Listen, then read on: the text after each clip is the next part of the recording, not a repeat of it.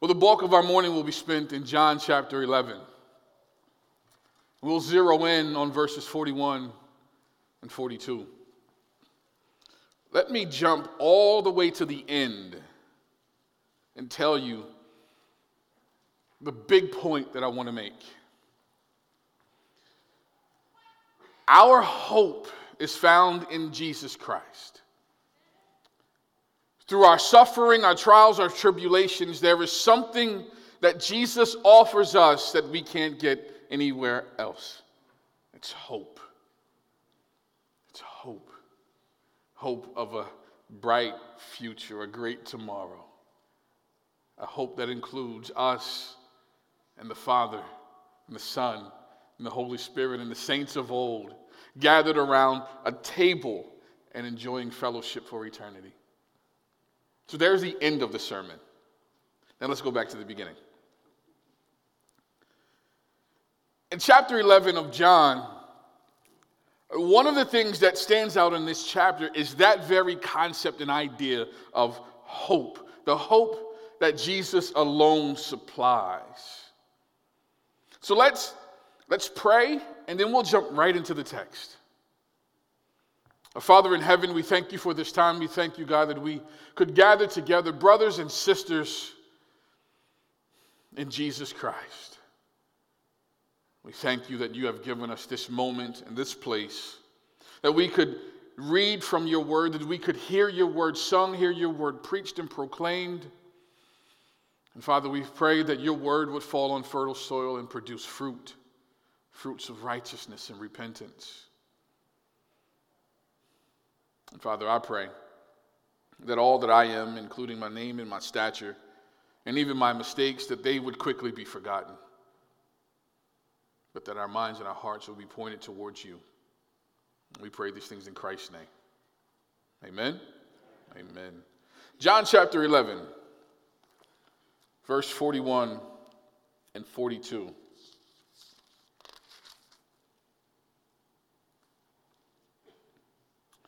So they took away the stone, and Jesus lifted up his eyes and said, Father, I thank you that you have heard me. I knew that you always hear me, but I said this on account of the people standing around, that they may believe that you sent me.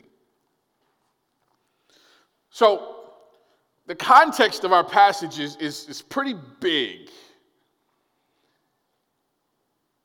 We have one of the most hopeless cases in the entire Bible. And I want to zoom in eventually at verse 41 and 42. And what we see is that Lazarus is dead. D-E-A-D. Dead. Do we understand dead? Okay, I want to make sure. And yet, Christ is about to demonstrate his power and his authority and his might and his care. So let's take in a bit of that large context, and then we'll zoom in at what I believe Christ wants us to see. In verses 1, 2, and 3 of chapter 11, Jesus finds out that his friend Lazarus is sick. Mary and Martha, the sisters of Lazarus, that they're concerned about their brother, so they send word to Jesus and tell him, come and heal your friend Lazarus. Their request, it says a lot to us about what they truly think about Jesus. In verses 4 through 10, Jesus hears their requests, but instead of getting up and rushing the 5 or so miles to see his friend and to be with them, he stays where he is for a couple of days. And he tells his disciples in verse 4 that under ordinary circumstances, Lazarus would recover. But he tells them that these are not normal circumstances. he hints to them that Lazarus is going to die. Why didn't Jesus get up and rush over to be with them and heal Lazarus? I mean, he could have healed Lazarus in that moment right where Jesus was. He didn't have to get up and go anywhere. He's God. He could have healed him right there at that moment, but he didn't. He stayed put because he wanted Lazarus to die.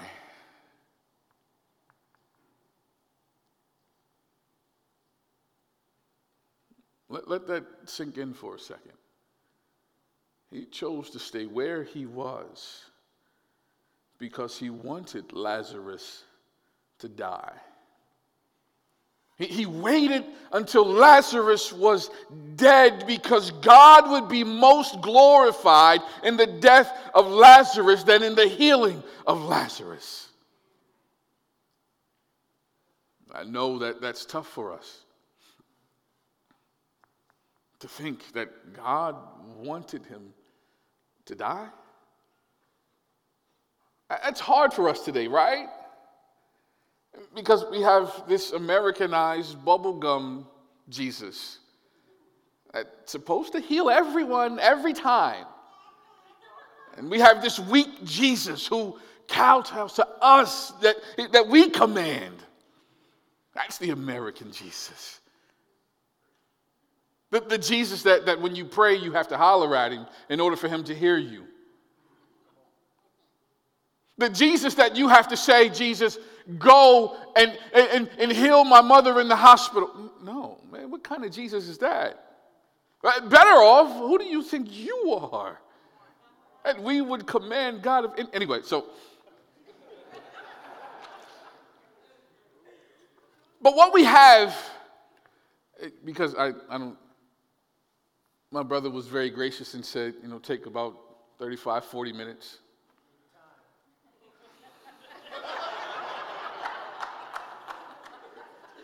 Oh, man, you have no idea what you just said. No, but I'll be good.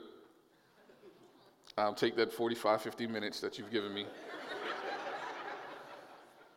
I'll make the most of my hour. No, but what we see is that Mary and Martha, they're forced to watch the death of their loved one. That they were forced to watch him die. They had to wash his body and prepare him for burial. They had to place their brother in a tomb. They had to experience the pain and the sorrow and the heartbreak of this hopeless situation. And I know that some of us know this pain firsthand.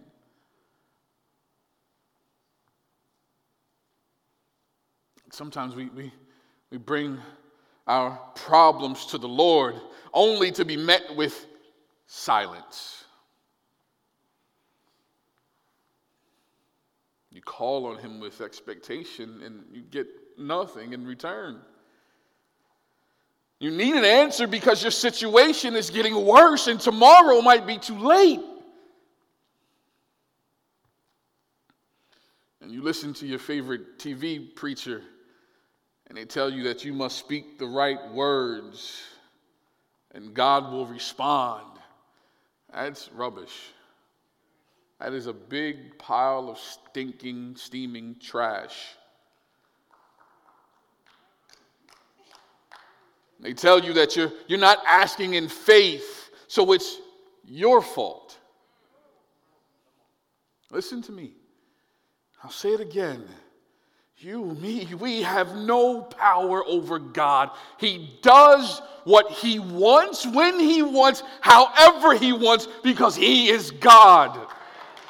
He is sovereign, and you and me, we are not.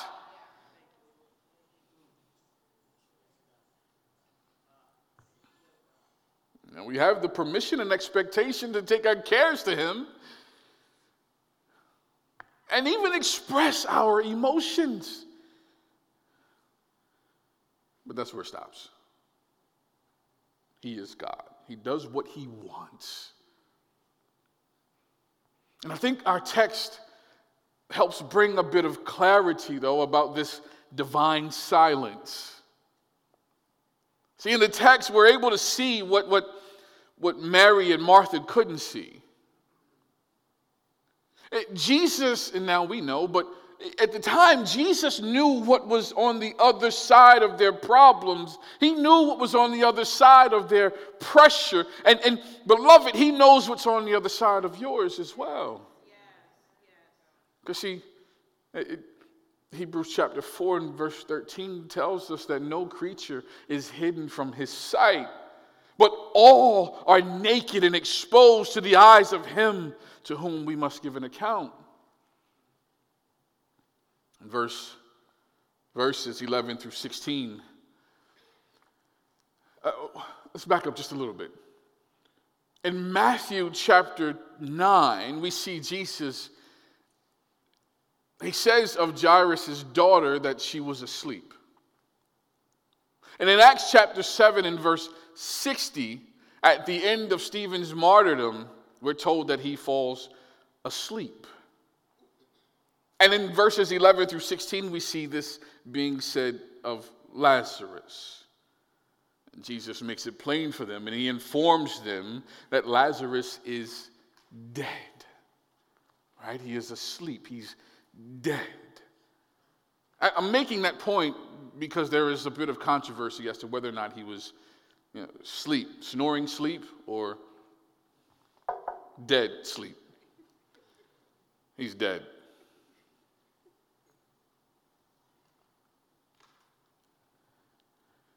There's a bit of a problem, though, because he's dead and Jesus did nothing to stop it.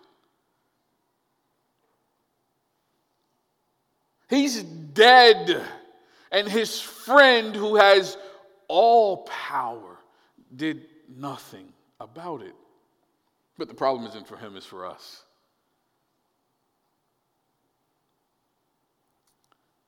I find it amazing. In verse 15, Jesus says to the disciples, "For your sake, I'm glad that I was not there, so that you might believe." And in verses 17 through 27, Jesus and the disciples, they make their way over, and Lazarus has been in the tomb now for 4 days.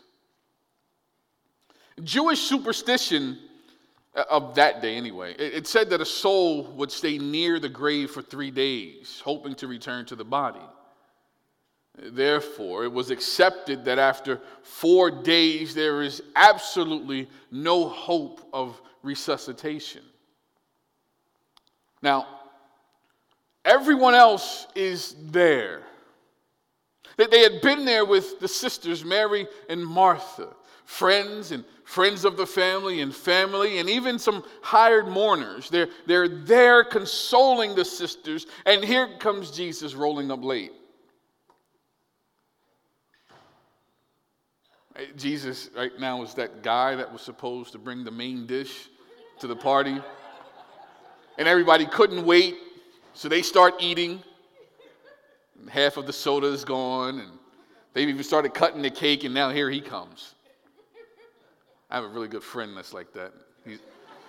He's here today, so I'm not going to point at him.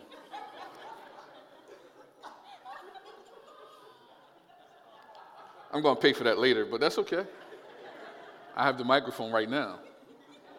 Right? But here he is. He's rolling up late, and Martha has a problem with this. The text tells us that she walked out to meet Jesus, and Mary stayed in the house. More than likely, Mary was still in there mourning.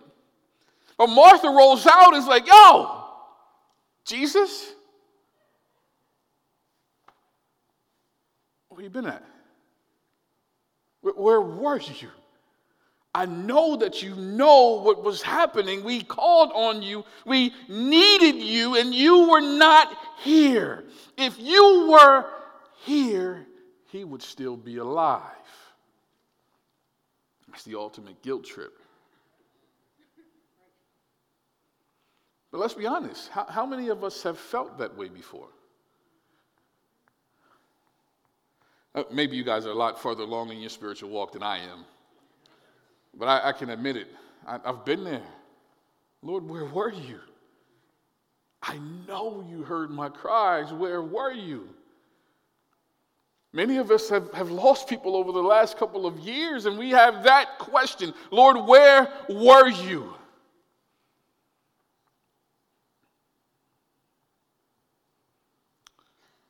There's no problem in asking that question. The problem comes when we stay there, when that becomes our worldview. But Jesus and the disciples, they are now in Bethany. And the scene is it's one of mourning and despair and wailing and brokenheartedness. In verse 25, and Jesus says to her, I am the resurrection and the life. Whoever believes in me, though he die, yet shall he live. And everyone who lives and believes in me shall never die. Do you believe this? Have you ever, with good intentions, said to a mourning friend, you will see your loved one again? As true as that statement might be for the Christian, what we don't mean is that you will see your friend or your loved one right now. Jesus meant that Lazarus was about to get up. As noble as it may seem, when a loved one dies, a future resurrection might not provide as much comfort for our friends that are mourning. Jesus doesn't claim to have resurrection life. Jesus doesn't claim to have some special knowledge. Jesus said to her, I am the resurrection and the life. See, Jesus is challenging Martha and us to trust that he is the source of eternal life. The only comfort that we can offer a loved one, the only true comfort that we can offer a loved one is Christ. If they have trusted in him, when their eyes are closed here, they will open in front of him. And that they will see that Christ is the champion over death. In verse 50 of 1 Corinthians, it's one of my favorite passages.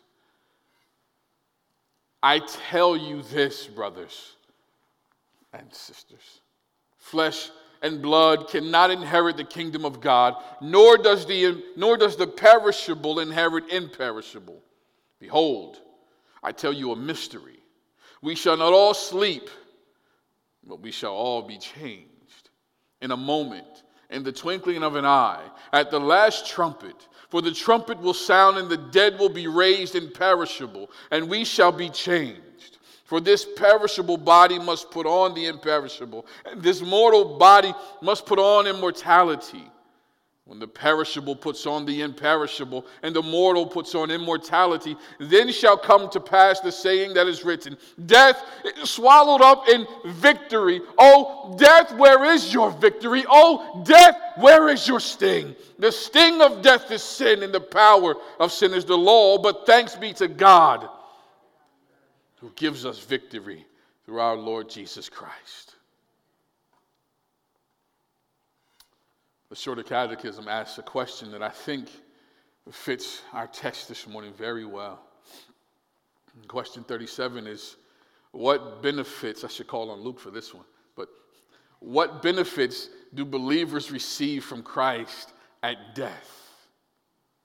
Well, the souls of believers at their death made perfect in holiness, and do immediately pass into glory, and their bodies being still united to Christ do rest in their graves until the resurrection. See, we have this great hope, that when our eyes close here, they are immediately opened in front of Christ. And while our bodies await the resurrection in the grave, the hope in that is that on that great day when Christ cracks open the sky and calls us up, then we will see him as he is and we will be made just like him. There is no greater hope than that. That these knees won't hurt anymore.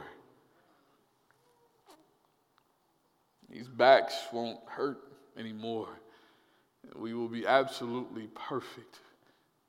We will see perfection. We will see Christ. And then we will be made just like him. Verses 28 through 37. Here we begin to see the humanity of Jesus. He hasn't made it into the village just yet. And all the people, though, that were in the village, in the house, are coming out to meet him.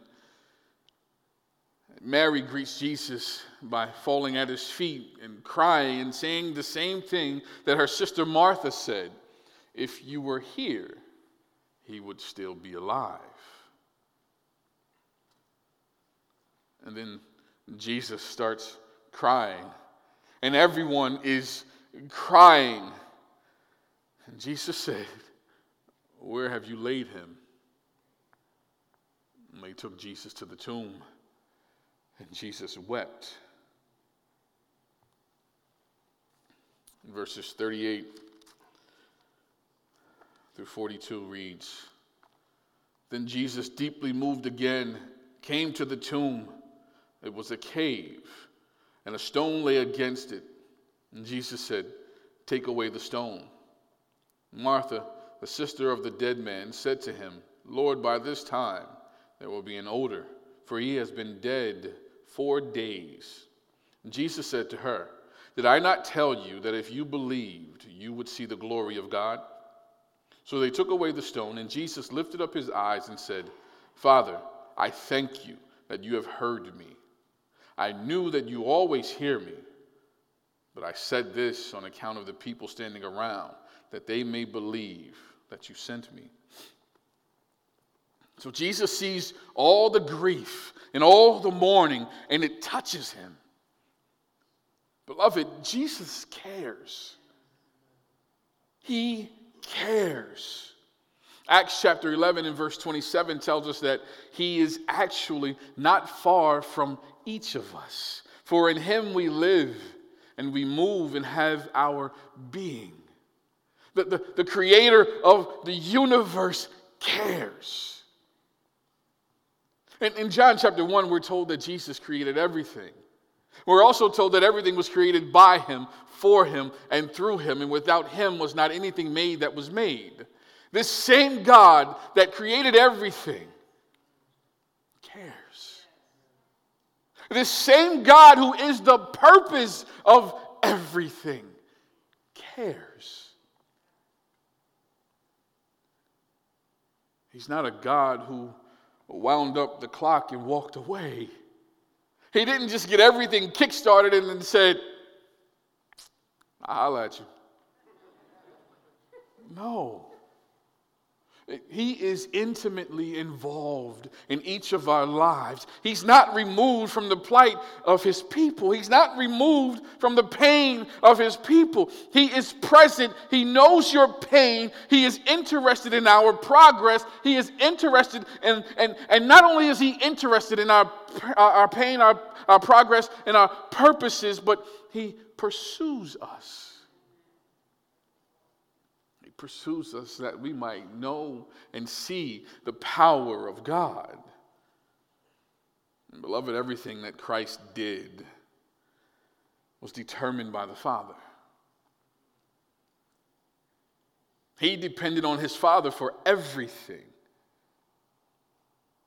When you get home, I want you to read through John chapter 5, right? Start at verse 19. And some of what you will find is that Jesus only does what he sees the Father do. Don't miss that. Don't rush past that too quickly thinking about the hot dogs on the grill. Jesus only does what he sees the Father do. Verse 21 of chapter 5, right? In John. For as the Father raises the dead and gives them life, so also the Son gives life to whom he will. So, they're at the tomb. And Jesus tells them to remove the stone. And Martha says, hold up. It's been 4 days. I don't know if you want to do that, yo. He's going to stink. It's 4 days dead. And Jesus said to her, didn't I tell you that if you believe, that you would see the glory of God? So they remove the stone and Jesus begins to pray. And here's the prayer, right? Here's the big idea. Here's where I want to put it in park for this morning. Here's the stopping point. Jesus lifted up his eyes and said, Father, I thank you that you heard me. I knew that you always hear me, but I said this on the account of the people standing around, that they may believe that you sent me. This is where we ought to fix our hearts, right here. The Father always hears the Son. The Father always hears the Son. And from what we can tell, Jesus had already asked for Lazarus' life, and all he had to do was give thanks to the Father for it.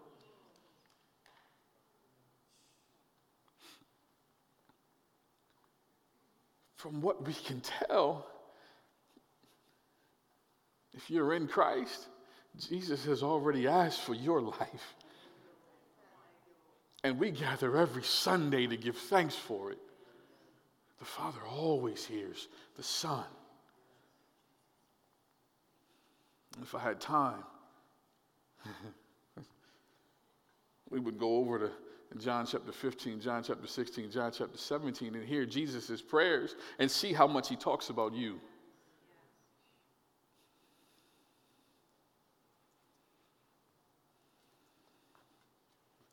But Jesus prays outwardly, right? Not to play to the crowd. He doesn't do it so that he's seen by others, but he's doing it so that they may see the intimacy of Jesus' relationship with his Father. The Son may ask and the Father grants. And with all the amazingness of Lazarus being raised from the dead, I think that we miss the fact that the Father hears the Son.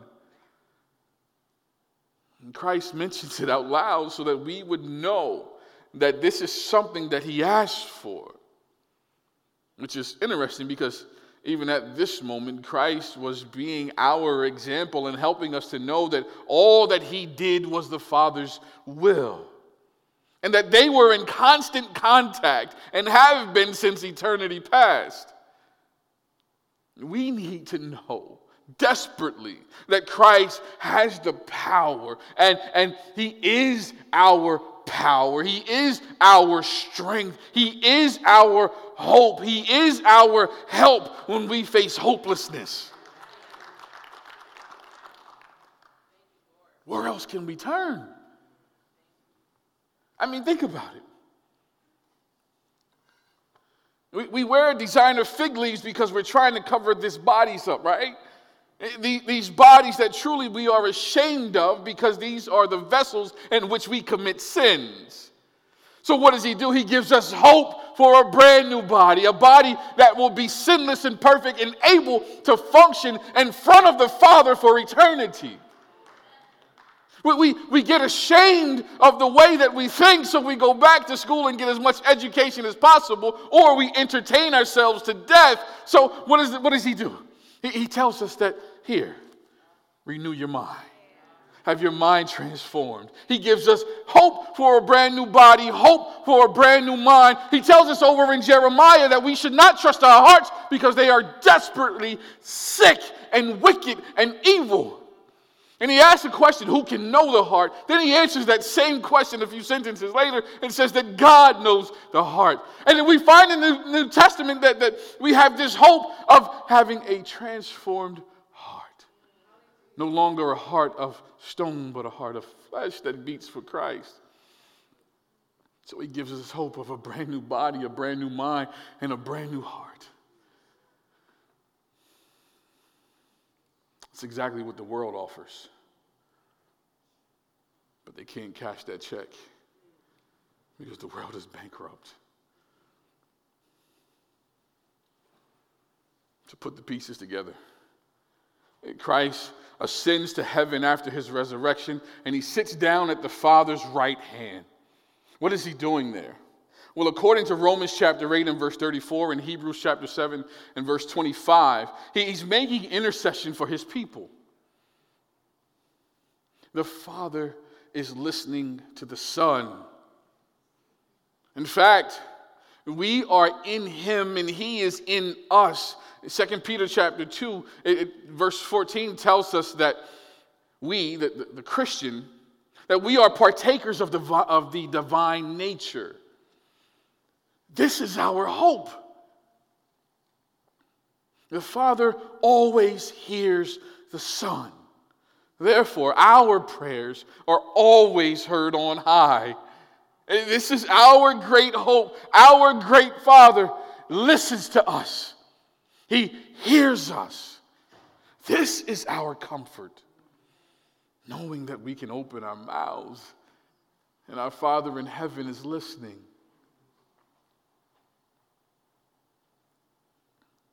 As a dad, I want my kids to know that I hear them. And they will let you know if they don't feel like they're being heard.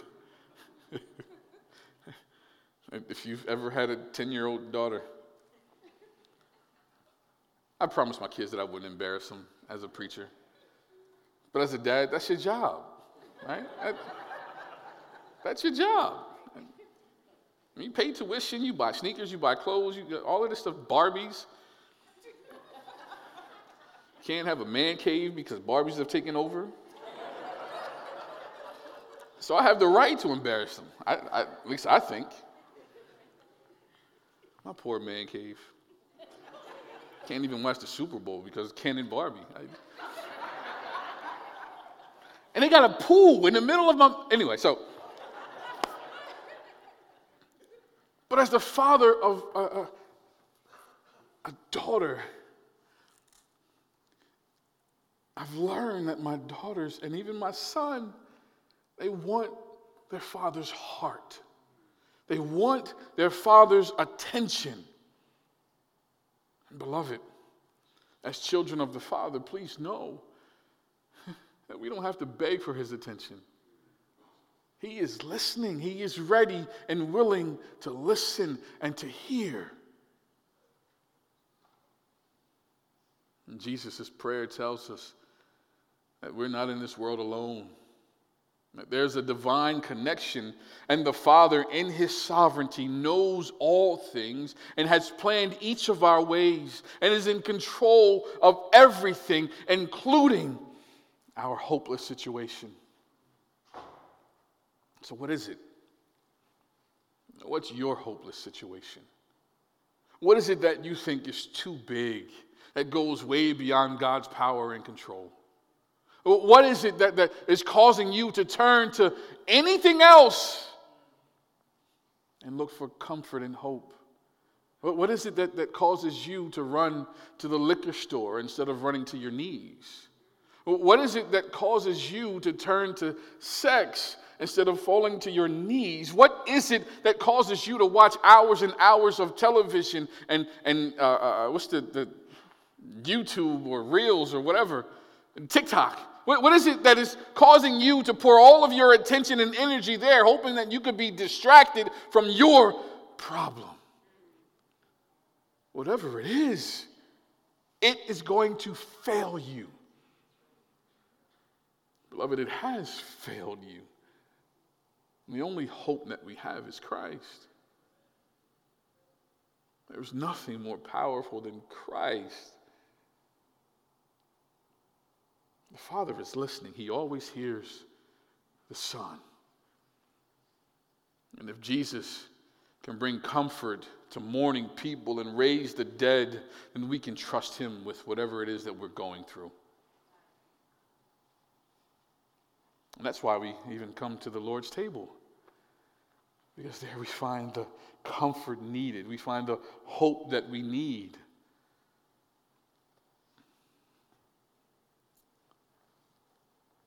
And my hope is that we would fix our gaze on Christ. And we would turn our affections toward Christ. And know that we are heard. That those who are in Christ, you are heard. The Father hears you. And he will respond in his time, and trust that his timing is better than yours.